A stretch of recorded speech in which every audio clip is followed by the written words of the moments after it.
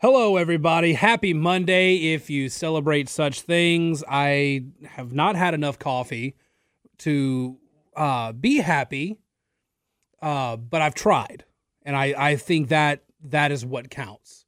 But anyway, it is Monday here on the Joe Cunningham Show. News Talk 96.5. KPEL 232-1542 is the number if you want to be part of the conversation, or use the KPEL app chat, and you can take part in the conversation there as well. Got a lot of things that I want to talk about today, but the biggest thing, in my opinion, and it really, in the grand scheme of things, it's not really the most important news story out there. But it bothers me, and this is my show, so I am going to talk about it. But I don't like entertainment reporters. I don't like people who write reviews. I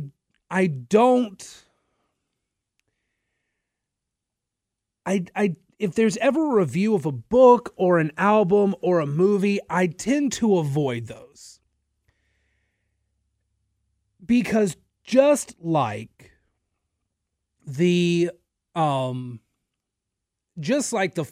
fine folks at ESPN, the agenda-driven journalism has extended to the entertainment writers.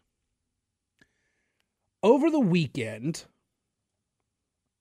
a Washington Post writer wrote possibly the most ignorant attack on a country song. So for those of you who don't listen to country, Luke Combs is a fairly big name in country music right now.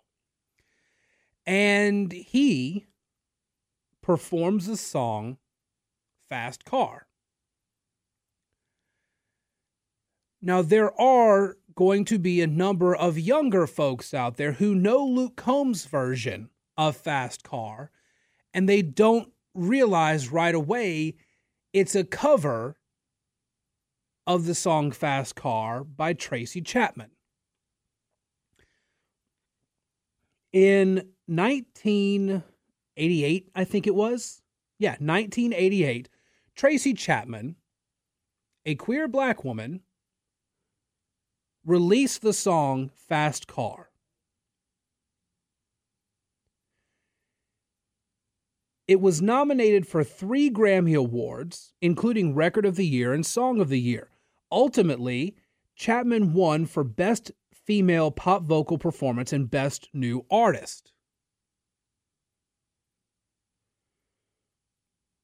She also has 7 other nominations for Grammy Awards and 2 wins. I give you this background so I can now read this tweet by Washington Post entertainment reporter Emily Yar. As Luke Combs' hit cover of Tracy Chapman's Fast Car dominates the country charts, it's bringing up some complicated emotions in fans and singers who know that Chapman, as a queer black woman, would have an almost zero chance at that achievement herself. By taking Luke Combs' version of Fast Car, making it about race and sexuality, and using that to prove that a white man has all this success that Tracy Chapman never had a chance at, she's completely written away Tracy Chapman's achievements. And it needs to be noted, Tracy Chapman had a lot of achievements for being a queer black woman in 1988. She's completely obliterated any and all achievement from Tracy Chapman's Fast Car. And here's the thing that it's so infuriating. This is the exact same reason why conservatives like Clarence Thomas go on about how bad affirmative action is. It's the other side of the same coin. In order to make everything about the victimology of any minority to the whites, you have to completely obliterate, you have to completely undercut any achievement any African American makes. This white writer, Emily Yar,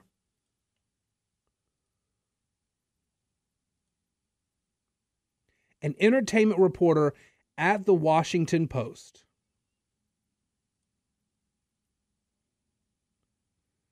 has completely eliminated the success that Tracy Chapman achieved as a singer and songwriter.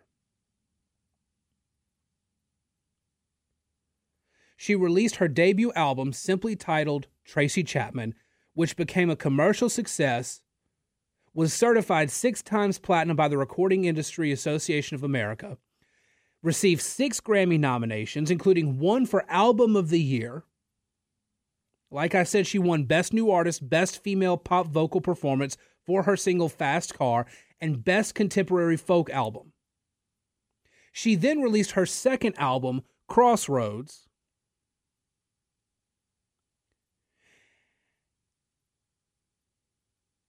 and saw more success.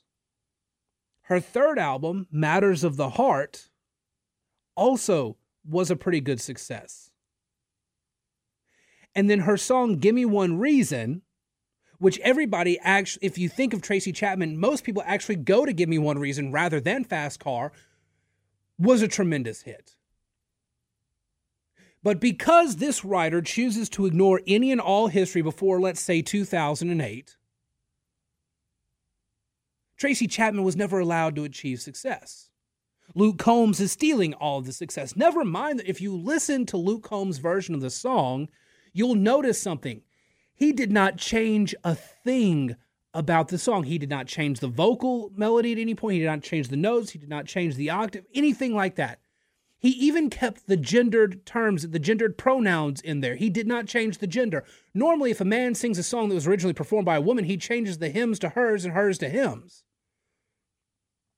But that didn't happen this time. He kept everything the same because it's such a damn good song. It is a perfect song as it was, and he just wanted to do a version of it, not try to make it better.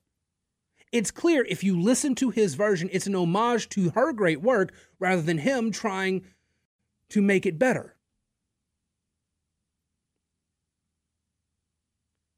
This is why the victimology crowd, the crowd that's out there trying to make sure that minorities remember that they're victims of the evil white man, the white man power structure, why they actually do more harm than good.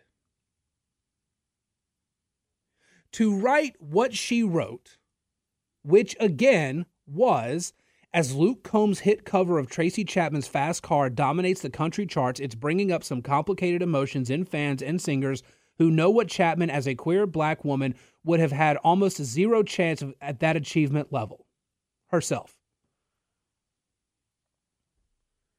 Completely ignorant of history, completely ignorant of the actual facts surrounding the original version and Luke Combs' version. All to push that narrative. And like I said earlier, the other side of that coin is this.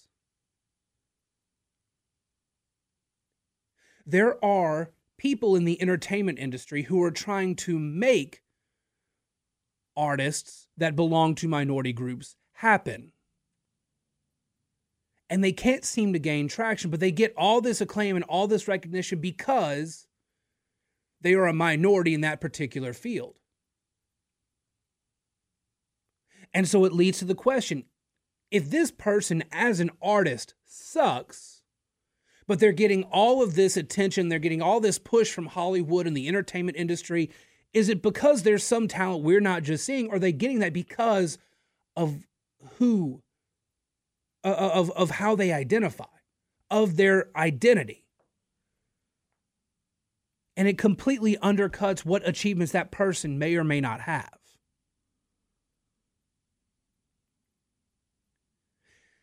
This is a big problem, particularly in the entertainment industry, as so many people have tried the whole gender swapping and race swapping and all this and remakes and trying to make there's always this big push, if you're a white person who voices a minority character, you should feel bad about doing that.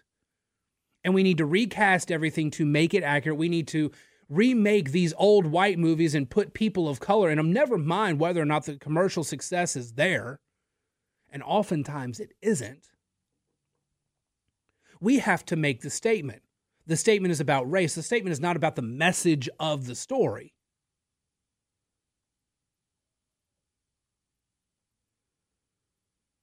And it completely undercuts the message of artists, songwriters, story writers, movie makers, etc. Completely undercuts any accomplishment they have. Because what's more important is who is delivering the message, not whether the message actually gets delivered. Identity is more important to these people, and that's why there's constantly a failure on their part to grasp the message and grasp the relevance, and why they come across looking so damn ignorant. 232-1542 is the number if you want to be part of the conversation or send a message through the KPEL app chat. We will have more of the news of the day coming up here on the Joe Cunningham Show, News Talk 96.5 KPEL. Welcome back to the Joe Cunningham Show here on News Talk 96.5 KPEL. 232-1542 if you want to be part of the conversation. I've got some bad news for Joe Biden. Apparently, whoever's running his social media is doing a very bad job of a really complicated, it's very complex skill, handling very well. That skill is truth telling. President Biden's account at POTUS, 1 year after its launch, our administration's 988 suicide and crisis hotline has helped 5 million Americans when they needed it most. The problem is that 988 was signed into law in 2019 under the Trump administration. It is not his administration's program, and he's trying to take credit for it. It should also be noted that you're bragging that 5 million Americans have felt suicidal enough to use the hotline. That's not the sign of a healthy American. I want to get to that in the next part of the show. The other tweet that they're struggling with right now, at POTUS on Twitter, right now, real wages for the average American worker is higher than it was before the pandemic, with lower wage workers seeing the largest gains. That's Bidenomics. The problem with that tweet, on March 15th, 2020, when the U.S. COVID lockdowns began, real wages adjusted for inflation were at $11.15. As of June 16th, 2023, wages adjusted for inflation are at $11.05. So they are not higher than they were before the pandemic. The Biden team has a problem with lying. I mean, let's be fair. Bidenomics as a platform for success is an incredible joke, one that's actually truly hilarious. But Joe Biden, what are his accomplishments as president? He passed the Inflation Reduction Act. It hasn't gone into effect yet. And most of the act has been shown to be more about environmentalism than it actually does anything to address inflation. And in fact, there's nothing in the bill that affects inflation, and yet they're using that as the justification for inflation going down, when in fact, we know inflation is going down because the Federal Reserve has hiked interest rates as high as they have. Bidenomics has made things worse. You know, FDR was given credit for ending the Great Depression with all the social programs that he forced through Congress and became law. Programs which, by the way, the Supreme Court ruled against to the point that that FDR considered packing the court and was ultimately talked down from it. But in retrospect, looking at everything that was passed as part of the New Deal, we know that the New Deal policies actually made the situation worse, and the Great Depression lasted longer than it should have because of those policies. And that's what Joe Biden's trying to do here. Joe Biden is trying to take credit for things that he did not do, and he's actually made worse over time. Inflation would not have been the problem it was if he didn't funnel trillions of dollars into the U.S. economy and weaken the value of the dollar. All right, let's take a break. We'll be back in a moment here on the Joe Cunningham Show, News Talk 96.5 KPEL. Welcome back to the Joe Cunningham Show here on News Talk 96.5 KPEL. 232-1542 is the number if you want to be part of the conversation or send a message through the KPEL app chat. Like T-Don, who reached out earlier. T-Don, hadn't talked to you in a while. Good to hear that you're still listening. T-Don and Brobridge. If you want to send a message through the app, we'd be glad to hear from you, speak with you over the app, or even on the air as well. I want to. So I mentioned that one of the things that Joe Biden and his administration, one of the things they claimed and they got called out on. 1 year after its launch, our administration's 988 suicide and crisis hotline has helped 5 million Americans when they needed it most. Tried to take credit for the 988 hotline, which was actually something that was signed into law under the Trump administration. But 5 million Americans last year, 5 million Americans needed help from the suicide hotline. That's not something you cheerlead. That's indicative of a pretty major problem in the United States. And I've been mentioning for the longest time now, for at least a week, if not longer, but for a while, I've made it a point to mention this fairly often. The growing mental health crisis in America, and part of it is that people just no longer really feel a sense of hope.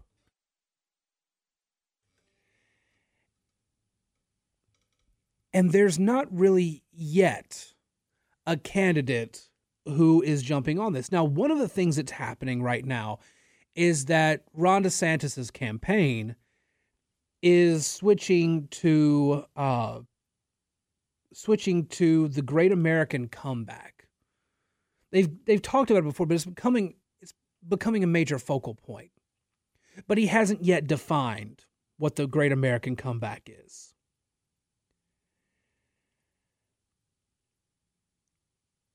We need, I say we as in Americans need a presidential candidate who can speak in hopeful terms.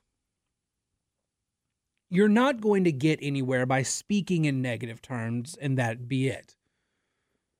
You can't just run an anti what the Democrats have done campaign. Historically, in troublesome economic times, candidates who offer a message of we're going to move ahead, those are the candidates that do best. Joe Biden did it in 2020. Donald Trump did it in 2016. Donald Trump talked about making America great again. That was a big part of what got people to focus on him. Every other Republican candidate was talking about the Obama administration, how bad Obama and his politics was. And Donald Trump was saying that too, but Donald Trump was also saying, we're going to rebuild, we're going to make things better. And that was his message, and it resonated. Barack Obama famously talked about everything he was going to do to help the lower and middle class. Obamacare as a concept was born during the 2008 race as a means of getting people to side with him on a promise of something that was better, because a lot of people were hurting in the Great Recession. In 2000, George W. Bush did kind of the same thing. A lot of people don't remember, But George Bush actually stayed on message and talked about help being on the way. That was it. Help is on the way. That was the George Bush message. So I want to shift over to a story that has been kind of percolating for a while, but is starting to get a little bit more traction as Democrats freak out about this no labels movement. I've talked about no labels before, and I don't think that no labels really has a future. They're not really going to get anything done. But right now, Democrats are looking at no labels. They're looking at Democratic U.S. Senator Joe Manchin going to places like Iowa and New Hampshire to events being held by the no labels people. And they're seeing a threat to Joe Biden. They think there's going to be the Ross Perot effect. Now, there is debate and a pretty good amount of evidence that suggests that there wasn't really a Ross Perot effect, that George W. Bush was probably going to lose to Bill Clinton anyway, because Bill Clinton also was talking about the economy and helping make things better. Famously, it's the economy, stupid. That was the Bill Clinton campaign.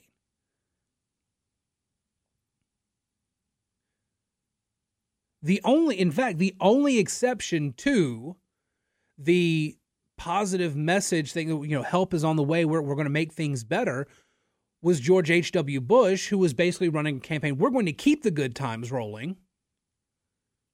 Because before that, you had Ronald Reagan, who was talking about morning in America, how, the sun was coming up, things were going to be better. But the Ross Perot effect really wasn't there. If you look at the exit polling from the 1992 election, what you'll see is that people who voted for Ross Perot in the exit polls, they were split pretty much evenly as to who their second choice would have been if Ross Perot were not in the race. So if you add those votes to either candidate, Bill Clinton still comes out ahead. There really doesn't seem to have been much of a Ross Perot effect if you look at some of that evidence. But could Joe Manchin create the Ross Perot effect in this race? I don't think so. There's Schrodinger. No labels is Schrodinger's party. They exist, but they don't exist. They exist. They don't have a base. They talk about these things, but there's really no appeal. There's no urgency to them. And what are they going to offer? I'm not Donald Trump and I'm not Joe Biden. That's it. That's the message. See, Joe Manchin is teasing along with this. He's America's greatest tease. He's teasing along on this because he's not sure if he's going to run for re-election in West Virginia because his poll numbers in West Virginia actually suck. And if he wants to stay in government and keep profiting off of government, which is what Joe Manchin does best, he needs to find another gig. And maybe he thinks that he can run for president. I doubt he really seriously thinks that. But right now it's keeping his name out there. And his name staying positive. He's getting positive press coverage. And Democrats are giving him negative press coverage for it, which makes the conservatives back in West Virginia reconsider their negatives about Joe Manchin. If he's making the Democrats bad, maybe he's not so bad. That's what West Virginia voters will think come election time. But Democrats are furious about this no labels thing.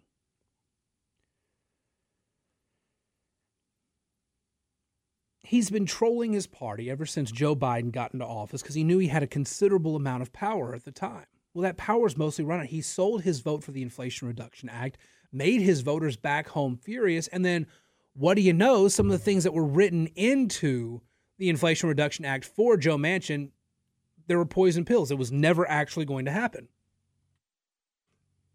So as a result, Joe Manchin got screwed over in that deal that he compromised his seeming independence for. And so conservatives and Democrats are mad at him for it. And so he's trying to do this no labels thing to try to pick up this extra support from somewhere to make him seem like a viable candidate in something. And if he's not going to be president, then he can remain a viable candidate in West Virginia because, hey, I'm not either side. I'm my own guy and I'm fighting for you. That's going to be his message. But the no labels platform is Donald Trump is bad and so is Joe Biden. We got to be in the middle. That's not a message of hope. That's not going to bring voters to the table. No labels is made up of a bunch of Democrat and Republican consultants, and former Democratic politicians. The Democrats on there are terrified of Donald Trump. And the Republicans there are people who are mad that Donald Trump never gave them the time of day. They no longer have a seat at the table of power in the Republican Party. So they want to tear the Republican Party's primary leader right now. They want to tear him down.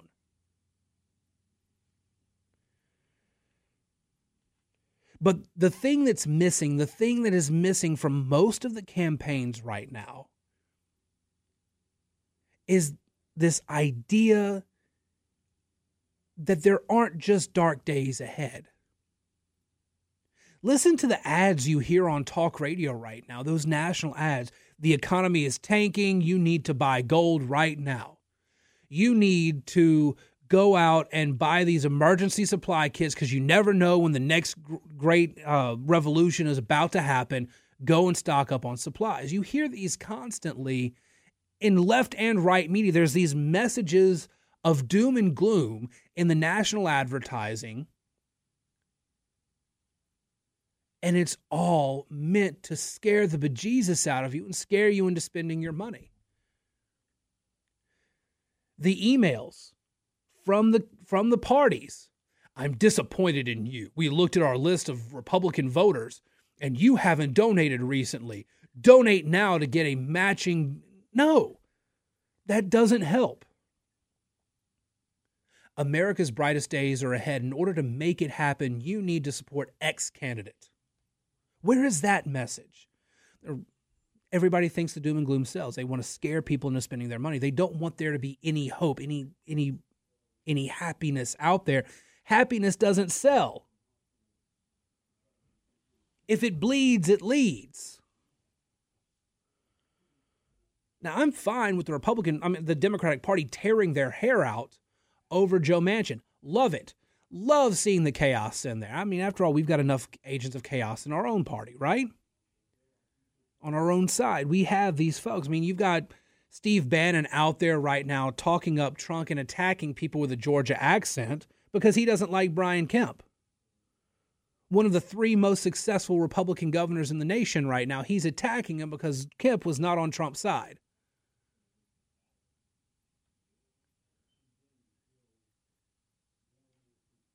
We need people who are out there offering a uniting, positive, hopeful message. You can't look at the statistic of 5 million people needing to use the 988 suicide hotline number and thinking, hey, it's a great thing we've got this hotline. No, you should be looking at that and saying, man, there's a problem if 5 million Americans needed that hotline number. There's something wrong. There's something we need to fix. There's something going on, and they're not feeling full right now.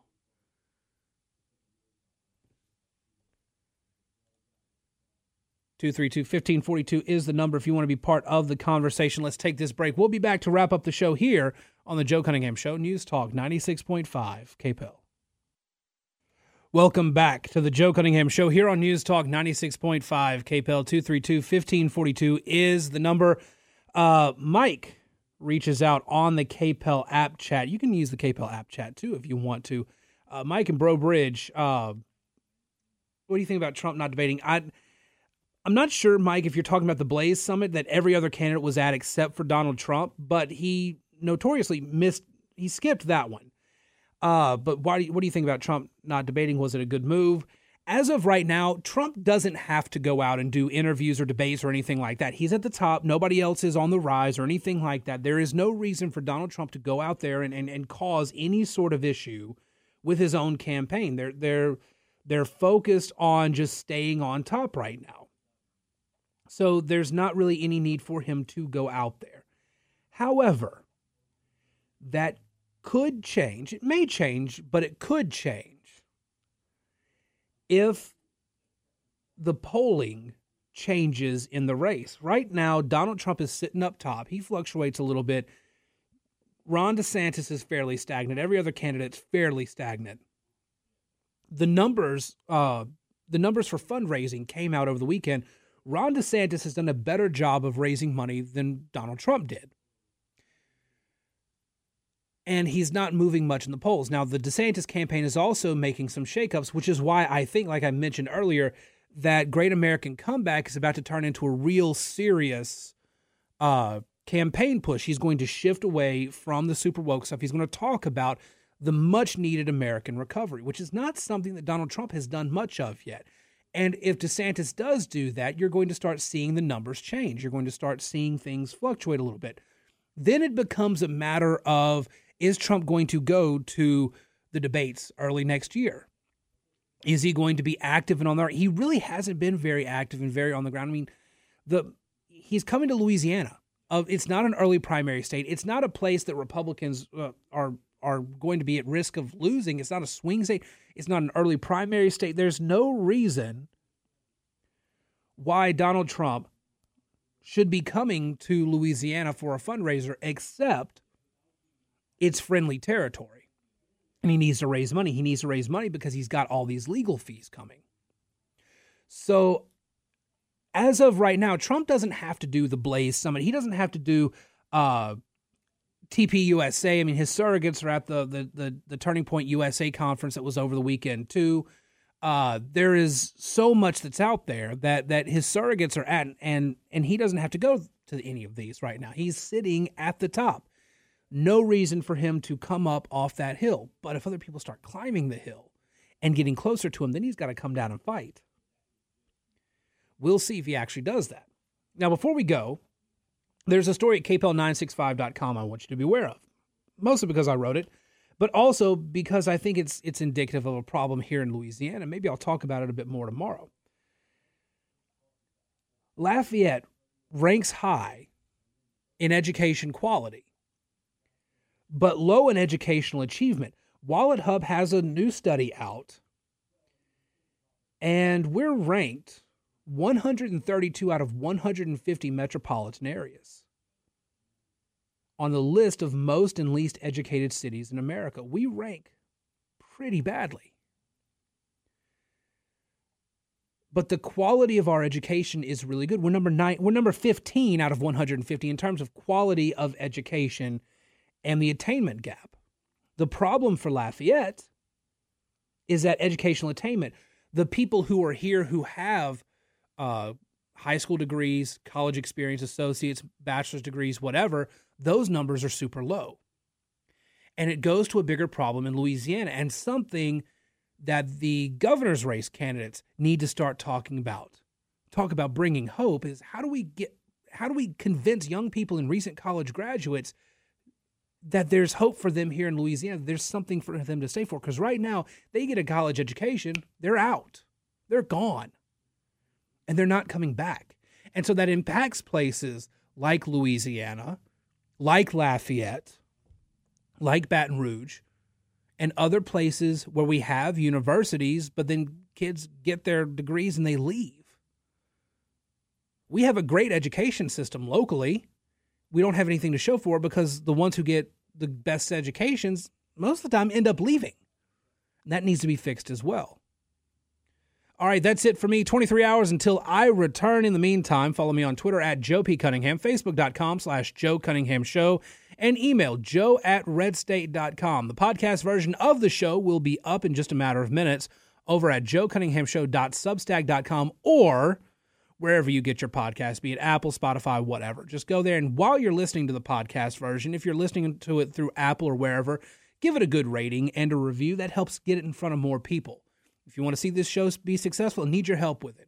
All right, you guys have a great one. Shannon is offsides. He'll be up next here on News Talk 96.5 KPEL.